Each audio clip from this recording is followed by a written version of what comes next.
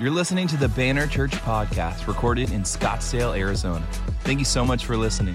For more information, visit us online at thebannerchurch.com. Come on, I'm so excited to be here today. As Pastor Josh said, my name is Carson. This is my wife, Stacy K. She's amazing. She's the best thing out of West Texas. I literally took the best thing out of the whole state of Texas. It was great, and now it's because I took her out of it. But we have the high honor and privilege of being the family, youth, and young adult pastors here, and we get to hang out with some of the most amazing people on the face of the planet. Some of them are your kids, ages 6 months to just about sixth grade. Some of them are college-age students and young professionals all through the city, and we're looking and excited to start youth ministry here at Banner Church. But hey, I have the best job in the whole wide world. When you walked in today, you saw a couple pieces of art on the wall, just here on this wall, and those are dream pages that our Cactus kids have been doing every single week. So they've been going through the same series. If you didn't know, downstairs and in these rooms, the children's ministry is going to stir this same Dreamer series. They're hearing just about the same message you're hearing. So they are being stirred on the inside to dream the God dreams that God is wanting to birth in them. So every week we give them an opportunity. Hey, what's God dreaming in you today? What's God dreaming in you this week? And they have created these amazing art pieces and these pages, and they write out their dreams. So on your way out, you can take a look at them. They're right there in the lobby.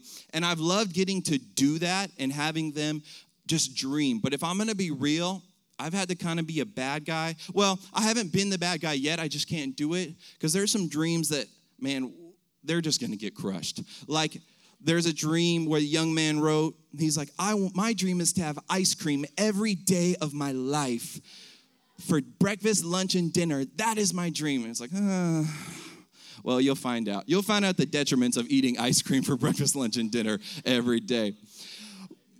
But I can't crush the dream yet, right? I just can't do it. Like, you know what? You should believe for that. If you want ice cream for every meal, maybe, just God will. Won't he do it? Won't he do it? Probably not, but they'll find out. I don't have to be that pastor that day. Some really pertinent information according to the sermon today is that this month I celebrated a birthday. Yes, it's really important, really pertinent. Thank you so much. I turned a quarter of a century. That's 25 years old. I plan to live to be 107 because then that will be 2100. So this is really big for me. I'm a quarter of the way done. And it's big. And I'm realizing in this birthday, man, I'm growing up a little bit. I mean, I'm married. I've been married for almost 2 years. I'm getting some life experience under my belt. And what I'm learning and what so reminded me of these art boards outside was that in my lifetime, I've had a couple dreams in a period of time that I was so passionate about that I could have been like, yes, this is me. This is my life. Ice cream every single day. But somewhere along the way, those dreams kind of got killed or crushed, and I'm not so into them anymore. So for instance, when I was younger, I had a dream of being in the NBA, but then I realized that I'm white, and that dream just wasn't going to work out. I also had a dream of becoming a hip-hop artist, a rapper. My rap name is Grilled Cheesy, but again, found out I was white.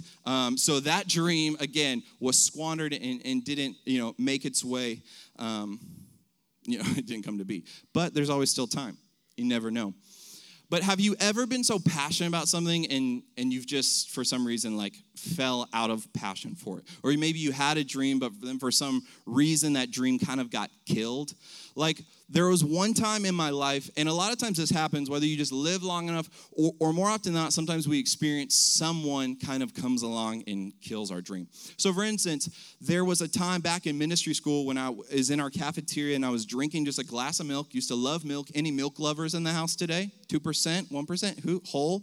Well, yeah, some gluten freaks in the house, am I right? Anyways, I was drinking milk. And my friend, Thomas Ashleman, a.k.a. Tommy Two Clarks, told me, how can you drink that? And I was like, what do you mean? It's milk, strong bones, Got milk, Tommy? And he's like, yeah, milk's pretty disgusting because, at the dairies, the cows, they'll get sores on their udders from the machine, and it creates infection, and there's pus, and then the pus gets into the milk. And, they say they can sterilize it out, but, you never really know. And I'm like, thanks. And so I'm someone who, when I hear that tidbit of information, I can never get it out of my mind. So every time I drink milk, I'm like, this could be cow pus, all in this milk. And so that dream was crushed, like it may be for some of you today. But it's like, why did you have to tell me that? You know, like, why'd you have to tell me the facts? I was okay. Or like when you find out how hot dogs are made, and you're like, I'm not sure. Do I love hot dogs, or is that going to turn me away? But something came along and it crushed my dream. A lot of dreams that get crushed, and another really pertinent tidbit of information I want to tell you guys is I recently became a NFL fan. This year I picked a team, and now I'm a fan. Are there any NFL fans in the house this morning? Go ahead and shout your team out at me. Go ahead and shout the team. The Vikings, I heard that one. Okay, the Portland Sea Dogs? No, they're not a real team.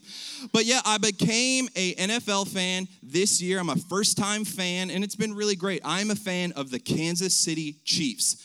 That's who I'm a fan of, okay? And I picked the Chiefs as the team I'm going to be a fan of for really deep and amazing reasons. Number one, their quarterback, Pat Mahomes, he's from East Texas, which is where I'm from. And then he played college football in West Texas, where my wife's from. So that makes me and Pat basically brothers. And what type of brother would I be if I did not support him in the team he's a part of? And so I'm a Chiefs fan. And to be honest, it has been a really great season to be a Chiefs fan. Patrick Mahomes is breaking records. He's throwing, in his first 3 games, he threw 16 touchdown passes. That's more than any quarterback ever. My brother is breaking records, and I could not be more happy for him.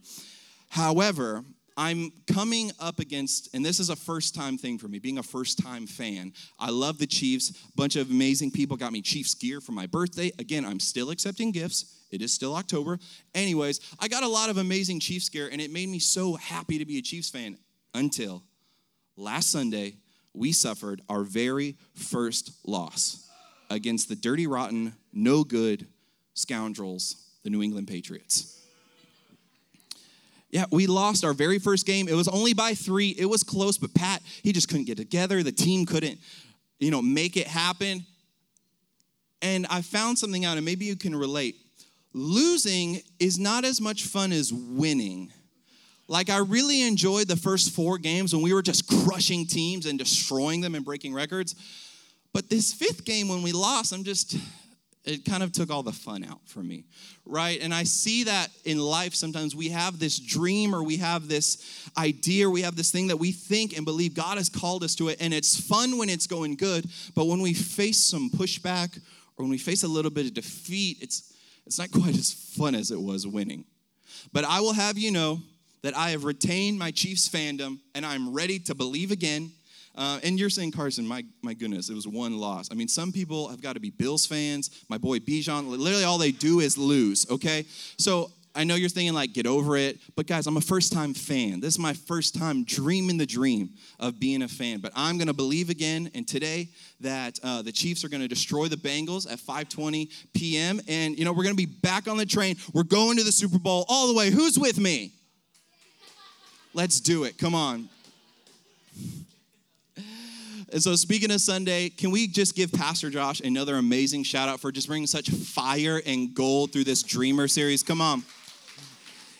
He's been bringing such gold to us and insight about awakening the dreamer, igniting the dream, and believing to dream again. But today I want to talk to you a message I've titled, Perverting the Promise. And what I mean by that, and what we want to talk about, because Pastor Josh has given us such insight to how to dream and ignite the dream and get the dream. What is it? But today I want to talk about the dream killers in our life and how we avoid those dream killers. So, I gave that intro, a couple of my dreams that have come and went.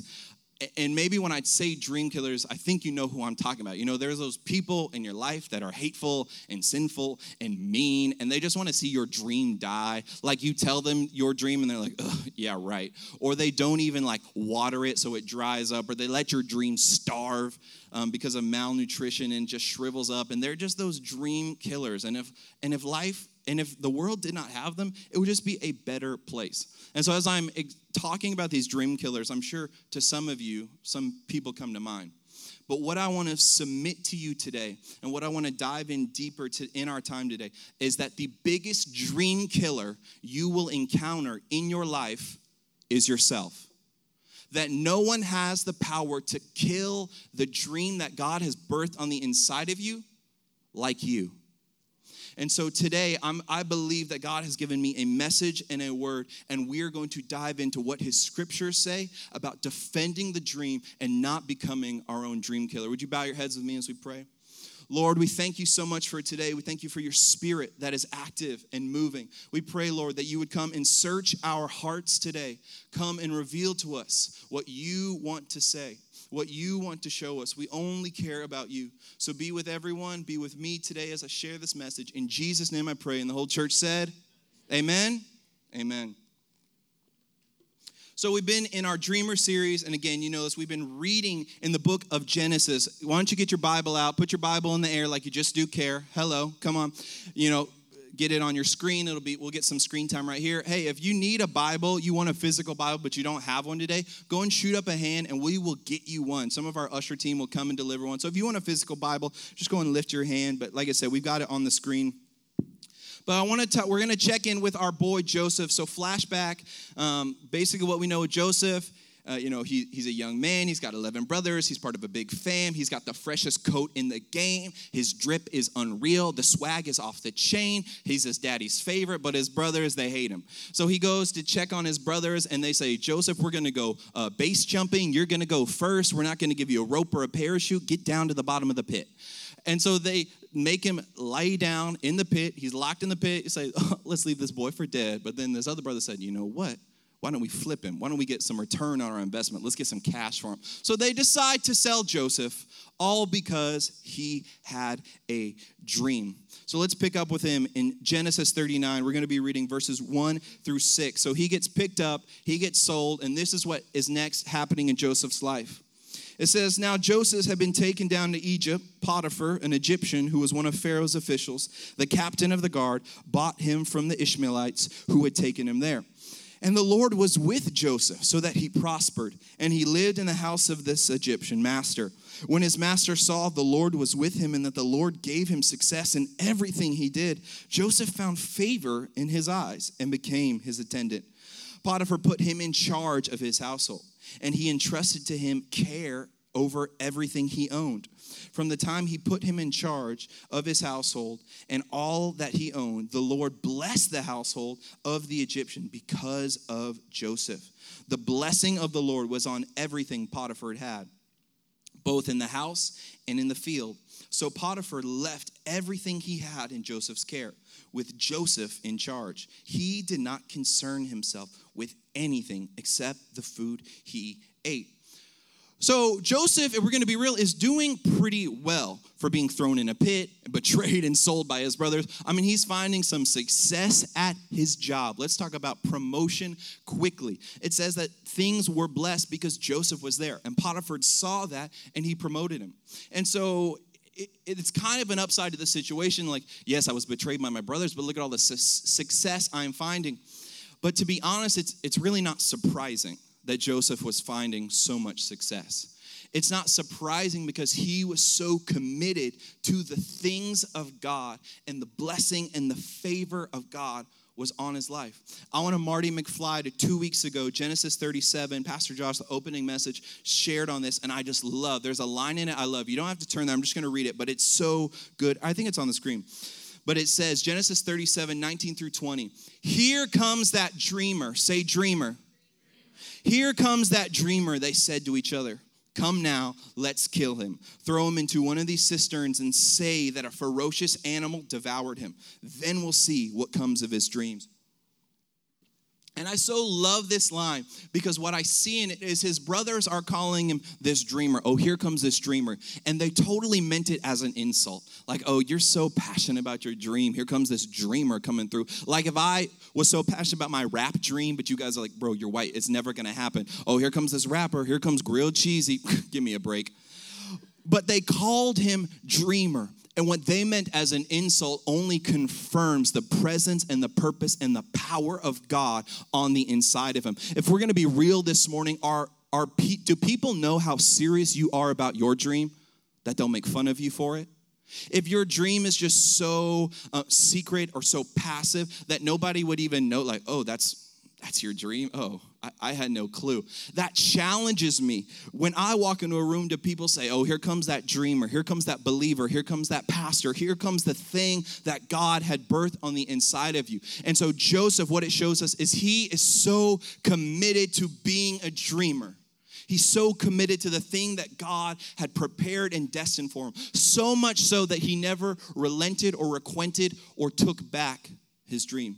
Not even when his brothers were being rude to him. I mean, some of us will back out there. People just start not inviting you to stuff. You're like, oh, I was just joking. Like, that's not really my dream. But he did not requite.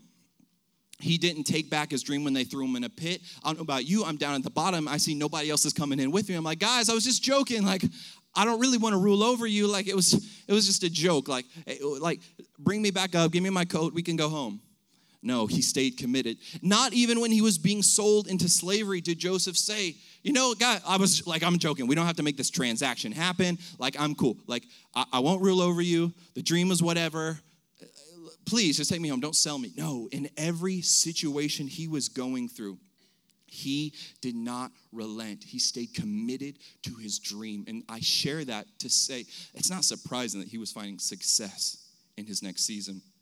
Because blessings are always before the obedient, and favor will always follow the faithful. And what I mean by that is I used to have this concept of the blessing of God, that it was all based on work and reward. If I behave good, God will make good things happen to me. But what we understand and what we see in Scripture, that God is a good Father who wants to give good gifts. So when you walk in obedience, when you stay committed to the thing that God had called you to do, you automatically walk into the things that He had prepared for you all along. Blessings are always just before the obedient.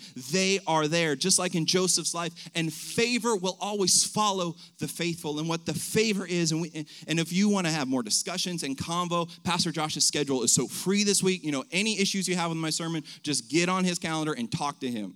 But what I'm saying is the favor of God that's on your life, when you remain faithful to the things that God has for you, He will open up doors, opportunity, and a lifestyle that no man could ever do and no man could ever shut. How many of you are thankful today that you've got a Father in heaven who wants to bless you? Come on, put your hands together. Can we give God some glory that His blessing is on us, His favor is for us? So, Joseph's having a great week. You know, he's having a lot of success. But if we're going to be real, his situation is still a little one-sided, because having influence and success and responsibilities as a slave kind of doesn't really mean so much when you're still a slave. You know what I mean? It's like if you're captain of bench affairs, it's like, I am the captain of what's going on the bench. But it's like, yo, you're still on the bench. Like, you're not even, the favor. You know, you're not even in the game. So to be real, Joseph has had so many setbacks, but he found favor, but he's still in a pretty unfair situation. Especially, when you take a look in the chapter previous of 39, chapter 38, what's going on with the rest of Joseph's family. And so I'm going to briefly run through Genesis 38. It's kind of weird in its placement. I know you guys have been reading along in this series with us, going through the book of Genesis and reading Joseph. I know you have, so you're like, of course, this chapter is really weird. I was thinking that when I was reading it 9 times this week. But chapter 38 is super weird because it's the story of Judah, and basically what happens to Judah is he sells his brother, and he's like, now what do I want to do? I'll get married. So he decides to get married. He takes a wife way too young. He marries a Canaanite woman, so someone he normally wouldn't get married to, kind of trashy. And the idea and the dream and the goal within Judah and every man in this time, it's legacy, it's lineage. It's how can I pass on who I am and the legacy that I want to have. So that's the dream and that's the goal. And you do that by having kids. So he, marries his wife and they have 3 sons. Woo, things are looking good. That's 3 different options. Look how far that legacy or that lineage can go. So his first son marries this lady named Tamar. Say Tamar. Sounds like Kmart, but it's not. So he marries Tamar, and what happens is God struck down his first son because of how wicked he was. So Tamar marries the first son dies. No worries, Tamar, we'll just have you marry the second son here, and we'll keep the lineage going. Tamar marries the second son, and guess what? The son dies. oh my gosh, Tamar is cursed. That's what Judah is thinking. And so in Judah's mind, man, this girl keeps killing on my sons. But because of the tradition, the heritage, he's like, I'll give you my third son once he's old enough. Why don't you go back to your daddy's house, go live in there, and when my third kid is old enough, I'll send for you. And so matters are kind of bad for Judah because both of his sons died. He's only got one son left. But then his wife then dies as well. So in his mind, he's like, I'm all alone now. I've got one son. If I give him to Tamar like I said I should, he may die, and then I'll literally be alone. And so Judah is going through so much pain in his life, and he's going through so much heartache, and some real stuff has happened to him. He's had his wife die, he's had his children die, and there's an authentic and real pain. And so what does he do? He compromises on his sexual purity and integrity, and he goes into the town and he sleeps with a prostitute. And because he has this pain, and the only thing he does wrong is he goes to the wrong person to soothe it. And he goes and he sleeps with this prostitute. But what he does not know is that prostitute, ready for this, is Tamar in disguise. Because she knew what he had promised to her, an inheritance and a lineage and children. So she sleeps with him in disguise. And so what this does is it creates this scandal where Judah is caught in shame. He went to the wrong person to soothe his pain, and now he is covered with shame and embarrassment. What's even crazy, and I know you read this, but Judah even says, well, because they tell Tamar is pregnant, and he's like, put her to death because she's been sleeping around. Bro, you were about to put to death your child because of the shame and embarrassment and the secrecy you were walking in. But here's the crazy part. This is why this is unfair. We see that Tamar goes ahead and has these twins, and these twins are then counted in the lineage of Christ. And when you read ahead, which I know you're going to do, in Genesis 49, Jacob, Israel, gives Judah the scepter blessing. He gives him a blessing that your inheritance and your lineage will be the one that brings forth the Messiah. So, to recap, Judah sells his brother, gets married, rips off Tamar, sleeps around, almost kills his children, yet still comes out with the W because he will be counted in the lineage of Christ. His is the one.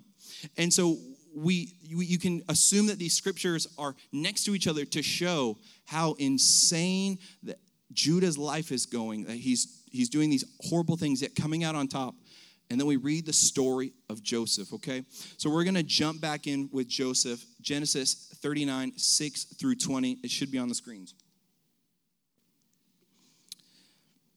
Picking up with verse 6. So Potiphar left everything he had in Joseph's care. With Joseph in charge, he did not concern himself with anything except the food he ate. Now Joseph was well built and handsome, just like someone else I know. Anyways, and after a while, his master's wife took notice of Joseph and said, come to bed with me. But he refused. With me in charge, he told her, my master does not concern himself with anything in the house. Everything he owns, he has entrusted to my care. No one is greater in this house than I am. My master has withheld nothing from me except you, because you are his wife. How then could I do such a wicked thing and sin against God? And though she spoke to Joseph day after day, he refused to go to bed and be with her. And one day he went out to the house to attend to his duties, and none of the household servants were inside. She caught him by his cloak and said, come to bed with me. But he left his cloak in her hand and ran out of the house. When she saw that he had left his cloak in her hand and had run out of the house, she called her household servants. Look, she said to them, this Hebrew has been brought to us, has come to make sport of me. He came in here to sleep with me, but I screamed. And when he heard me scream for help, he left his cloak beside me and ran out of the house. Jumping down to verse 19, when his master heard the story, his wife told him, this is how your slave treated me. He burned with anger. Joseph's master took him and put him in prison, the place where the king's prisoners were confined. So Joseph has experienced some betrayal. He's experienced some heartbreak. He's been sold into slavery. He's found some success, but he's had a tough life. I know he doesn't know this, but we know, why are things going great for his brother, yet not for him? If anyone deserves a break, it's Joseph. He's been so faithful. He's been walking in obedience. He's been doing everything he's been supposed to be doing. Like, doesn't he kind of deserve it? Like, she came on to him. It wasn't like he was like, man, this would be great. She came on to him, and she was coming after him. Like, shouldn't he go with it?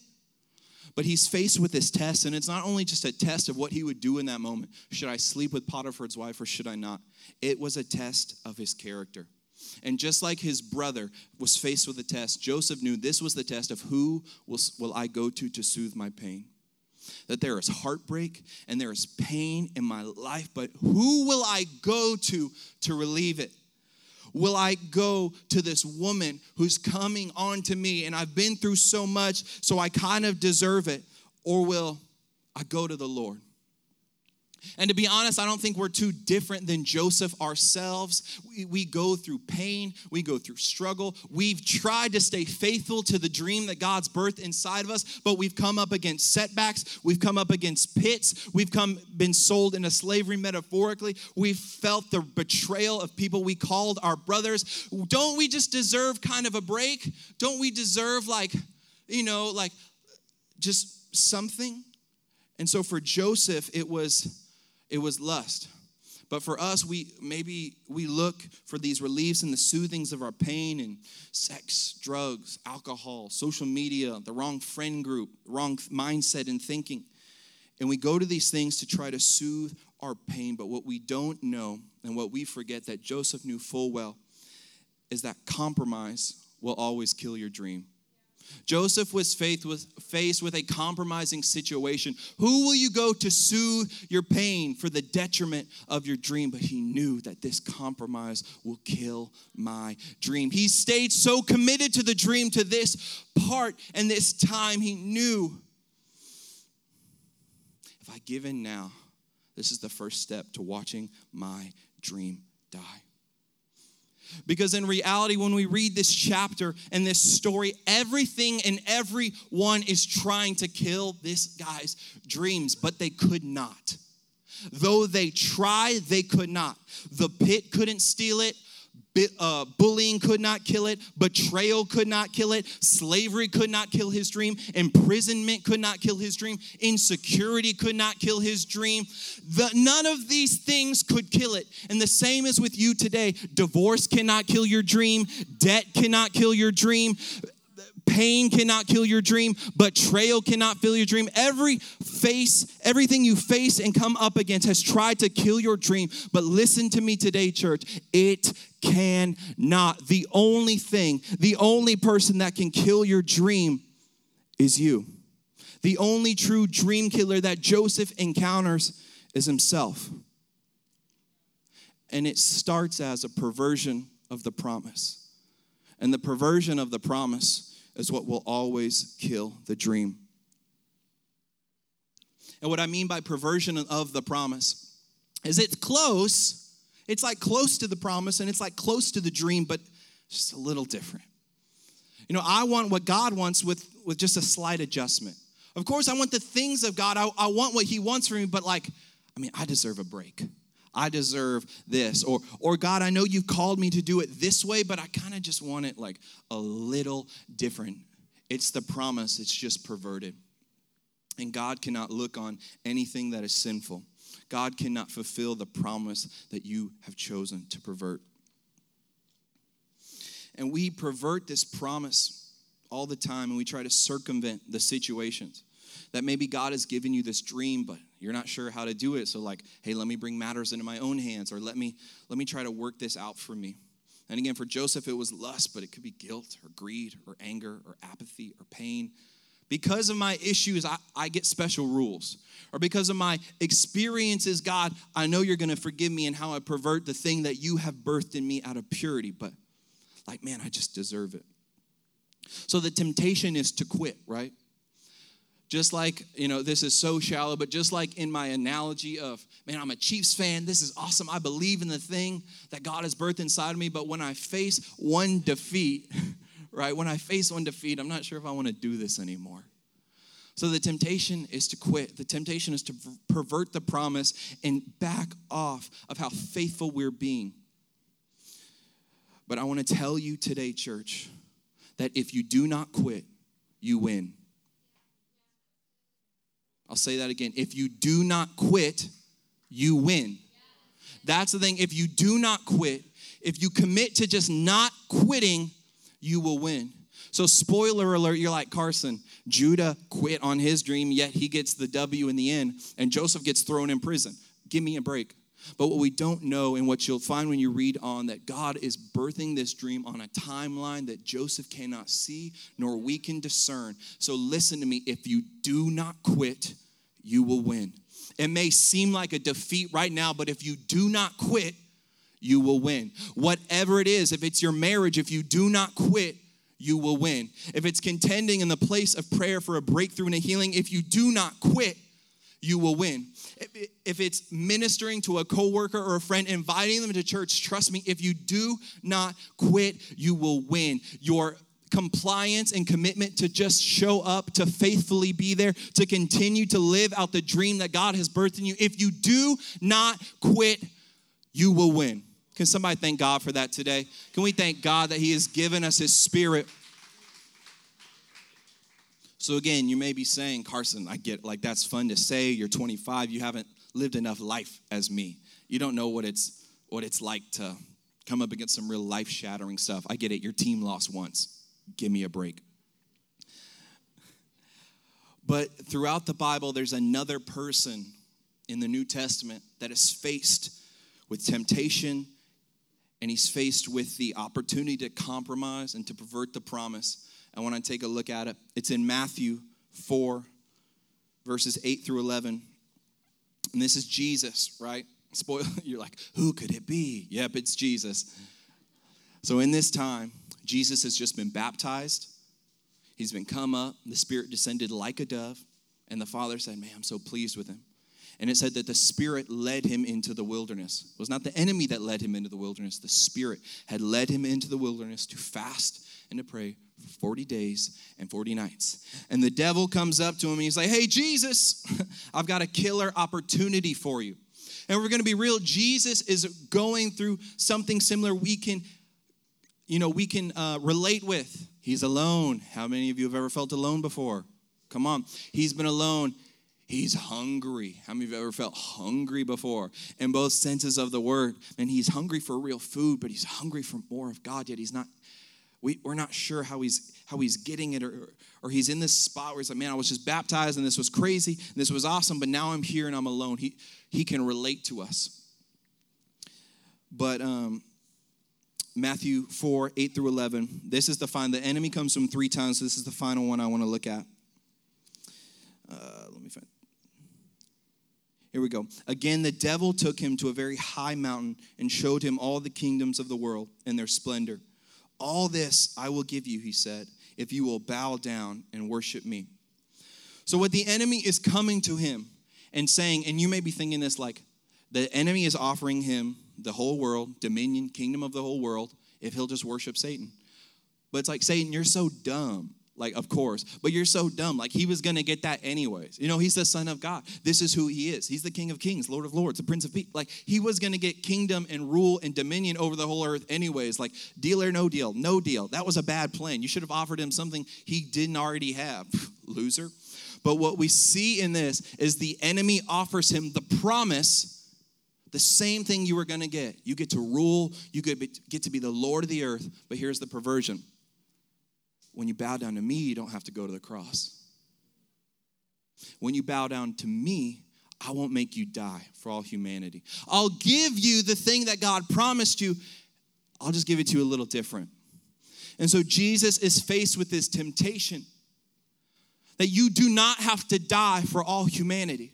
That you do not have to pour out your blood. You don't have to suffer the most horrific and embarrassing death on the face of the planet, to die next to 2 sinners that did not know about you as your people that you came to save, mock you and curse you. You don't got to do none of that.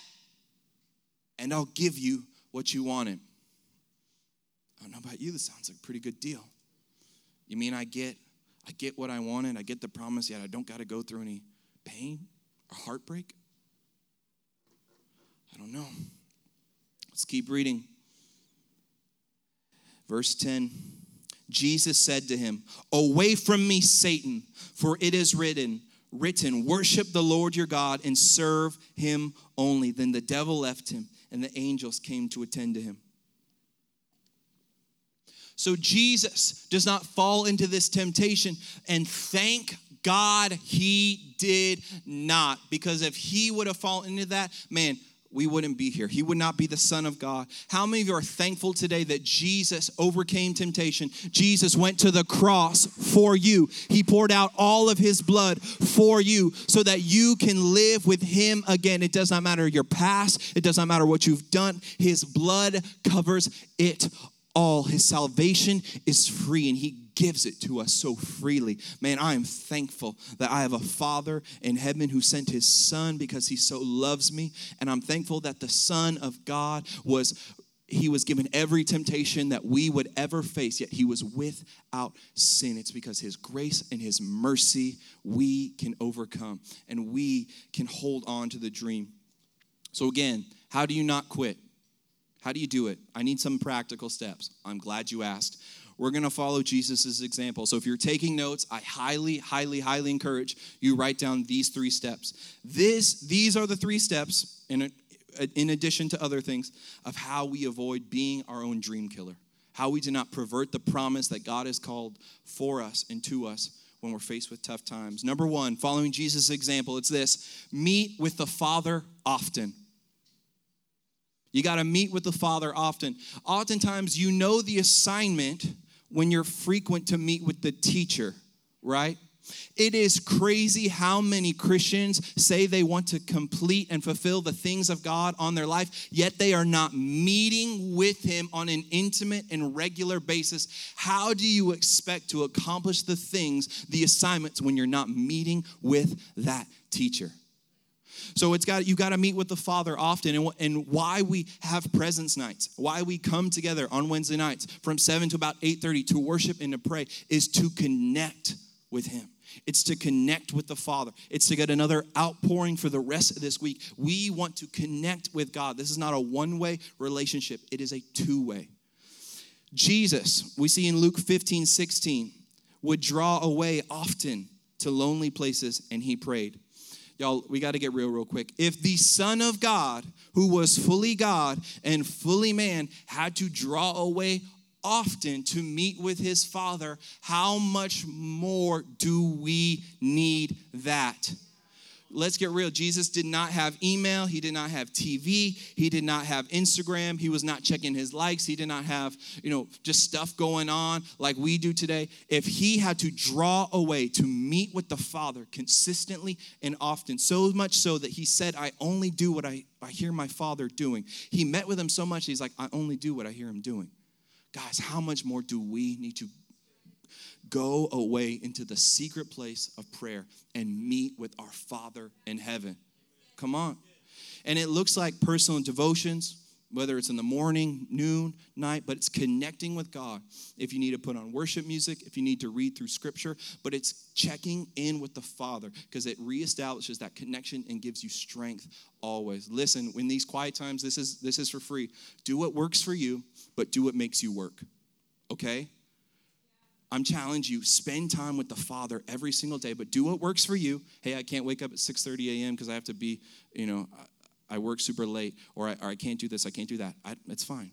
Do what works for you, whether it's in the morning, it's on your lunch break, it's at night, it's in the middle of the night. I don't care. Do what works for you, but do what will make you work. It's not like, wow, I was just spiritually thinking about something. No, you got to connect with the Father. Do what makes you work. Meet with the Father often, number 1. Say number 2. Number 2, it's this. We see by Jesus' response, he says, it is written. So number 2 is this: seed the word deep within you. Guys, we are caught off guard in these attacks from the enemy. We are caught off guard in our Joseph situations when Potiphar's wife comes to us because we aren't aware of the victory we have written in the word, because newsflash, we do not know the word. If you knew what God says about you and the victory he claims for you within the scriptures, that you are more than conquerors, that his Spirit is before you, that he will never leave you, that nothing can separate you from his love. If you knew the word, these attacks and these derailments and these compromises and the temptation to pervert the promise would not be an issue, because you can respond with, no, it is written. It is written that I am the apple of God's eye. It is written that his thoughts for me outnumber the grains of sand, so that the lie that you're trying to tell me that nobody cares for me, please, my Father in heaven has more thoughts for me than the grains of sand on the earth. Give me a break. Are you trying to tell me my sin separated me, that my shame can keep God from me? Oh, you don't understand that nothing can separate me from the love of the Father. No height, no depth, no angel, no demon, nothing. Guys, if you do not know the word, you will fall victim to its attack of the enemy every single time. A couple scriptures. Joshua 1:8, this book is the book of law shall not depart from your mouth, but you shall meditate on it day and night, that you may be careful to do according all that is written in it. For then you will make your way prosperous, and you will have good success. He says that you will have good success if you keep this word on you. All scripture is breathed by God and profitable for teaching, for reproof, for correction, and for training in righteousness. The man of God may be competent, equipped for every good work. 2 Timothy 3:16, 17. And Hebrews 4:12 says this, for the word of God is living and active, sharper than any two-edged sword, piercing into the division of soul and spirit, of joints, of marrow, and discerning the thoughts and intentions of the heart. Hebrews 4:12. Guys, this is why, if you've ever been to a presence night, which we highly encourage you come to, it's really fun, Wednesdays, 7 o'clock in this room. If you've ever been, this is why we pray the scriptures. This is why we pray through the Psalms, we pray through the New Testament, and we have the band create a song and a chorus around it, because we want the word to be seated deep down within us. I'm sure if I point to any single one of you, you will have your favorite secular song memorized from top to bottom, forward to back. You could tell me every line, every beat drop, the whole thing. Doesn't matter what generation you're from. You're like, man, that was the song. But how many of you can recall upon scripture with that same urgency and fervency and commitment? Y'all, are we more committed to the things that are trying to distract us from God's word, or are we more committed to God's word? You have to have the word seated deep within you. Number one, it's meet with the Father often. Number two, seed the word deep within you. And I'll invite the band up right now as we close here shortly. But number three, it is this fight to maintain personal purity. Jesus is in this fasting time, and he's consecrating himself, and he's making himself so weak on earthly and physical standards, yet it's because he wants to depend so much greater on the Lord. If you didn't understand or know what fasting is, it's not just like not eating. It's getting to the place where you can't do anything for yourself and relying solely on the Lord. And so the biggest destiny derailing compromises, they start as lapses in purity. If we're going to be real, in Joseph's situation, could God have continued to fulfill his dream? Yeah, I mean, God can do anything, of course. But those destiny derailing compromises that will take you out of this race, and where you have to listen to that sound for all of eternity, forever, will be those lapses in purity. That's why we have to be so intentional on what we let into our mind and our soul. Whether it's the music you listen to, the videos you watch, the shows you look at, the conversations you keep, everything we ingest is either bringing our soul and our spirit to life and nourishing it, or it's killing it. There's no options. Just like every piece of food you eat is either healthy or unhealthy. There's not anything there's no celery in the kingdom. Everything we consume is either building you up or it's tearing you down. And that's why we have to be so intentional with the things we let in, and to defend the personal purity, because that's really what made Joseph succeed. Is Joseph was so committed to the thing that God was trying to do on the inside of him that he knew, I can't even allow this thought to sleep with Potiphar's wife stay in my mind. I can't even let that rattle around in there, because I'm so committed to the thing that God wants to do in me. Colossians 3:5 says, put to death, therefore, whatever belongs to your earthly nature, sexual immorality, impurity, lust, evil desires, and greed, which is idolatry. And I love this one right here. 2 Timothy 2:21 says, those who cleanse themselves from the latter will be instruments for special purposes, made holy, useful to the master, and prepared to do any good work. If we can fight for our personal purity, it poises us and it prepares us to be used for that good and amazing work. And let me tell you today, church, the work and the purpose that God has on each and every one of your lives is so good. It's so amazing. It's so phenomenal. The dream that He is birthing on the inside of each and every one of you is so good, and it's life-changing. And you were put on this earth to do this. When He was drafting His master plan for the universe, He thought, man, who do I need next? What will make this spinning rock even better? And He said, boom, your name came to His mind. He said, I need them because I've got such a great and amazing work. He's faithful to birth and raise those dreams to life. Now, the only question is, will we be faithful to defend it? When you know and you understand that the only thing that can kill your dream is you, will you be the one who fights to keep it alive? Will you be the one who avoids compromise? Will you be the one who refuses to pervert the promise of the Father because you want to see that dream come to life? You are the only one who can kill it. So we got to defend it, guys. It's so much more than just having it birthed and it's crazy and man, then it's there. And if we just let it die, don't let it be like these other dreams. Don't let it be like these passive, I've got a dream to, be healthier. That's not a dream, that's a goal. Man, let your dream be a dream. Let people try to mock you by your dream like they did Joseph. Oh, here comes that dreamer. Here comes that family changer. Here comes that workplace evangelist. Here comes that man and woman of God who's walking in purity. Here comes that godly marriage. Oh, they think their dream is so cool, but what they do not know and they do not understand is that God is with you. And if you're faithful to defend the dream, you'll see it come to life. Would you bow your heads with me? Today, I want to do two things. The first is this. If you're here today and you've never accepted Jesus as your personal Lord and Savior, you've never said yes to the sacrifice that He made on the cross for you, so that you could have all of your sins forgiven and live with Him in heaven forever, for all eternity. If you've never accepted the free gift of salvation today, I want to open that up to you. Again, with every head bowed and eyes closed, this isn't to embarrass you.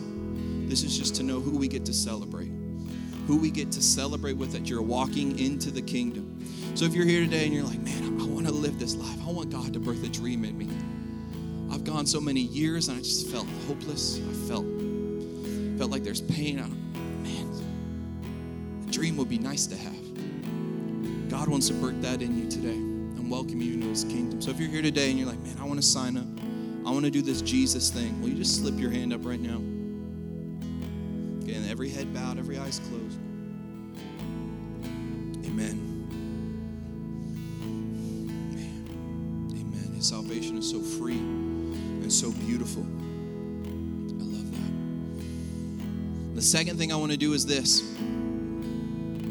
If you're here today and you're ready to go on the offensive and you're ready to defend the dream that God has placed on the inside of you, if you're ready to encounter the Spirit of God and you're ready to stop compromising and you're ready to stop perverting the promise of God that's on your life, but you want to defend the dream that God has birthed inside of you, even to a greater measure. Maybe you're there and you're like, of course I do. But you want to do it to a greater measure. What I'm going to do is I'm going to invite all of you to stand right now. So you can go ahead and stand up. And the band is going to lead us in a final song, Here Is in Heaven. But if you're here today and you're like, man, I just need to, I want to defend that dream. We're going to open up the altar, and the altar's open. And what I pray and what I encourage you to do is get before God, have a moment, and worship Him. Because when we worship God, it sets the perspective. It establishes who is worshiping and who is being worshiped. It sets who is in control and whose law you want to come, whose will you want to be done, not ours, but His. So as I'm just going to say a closing prayer, and we're going to open up the altar, and the band is going to play and minister. And at some point, the prayer team is going to come and lay hands on you. But today, let's get a passion to defend the dream. Let's get a passion to hold to the things of God. Let's get a passion to no longer abort the dreams that God's birthing on the inside of us when we kill our own dreams. So Jesus, I thank you for this congregation. I thank you for these mighty men and women of God. We pray and we declare today, God, would you stir up passion for the dreamer? Would you stir up the Spirit of God like never before? And would you encounter their hearts? That Jesus, today, we would experience you and we would be stirred to defend the dream that you have placed on us. That God, we know that there is a beautiful and wonderful and amazing work that you're birthing, and we do not want to see it die, but we want to see it grow. So come and have your way in Jesus' name. Altar's open.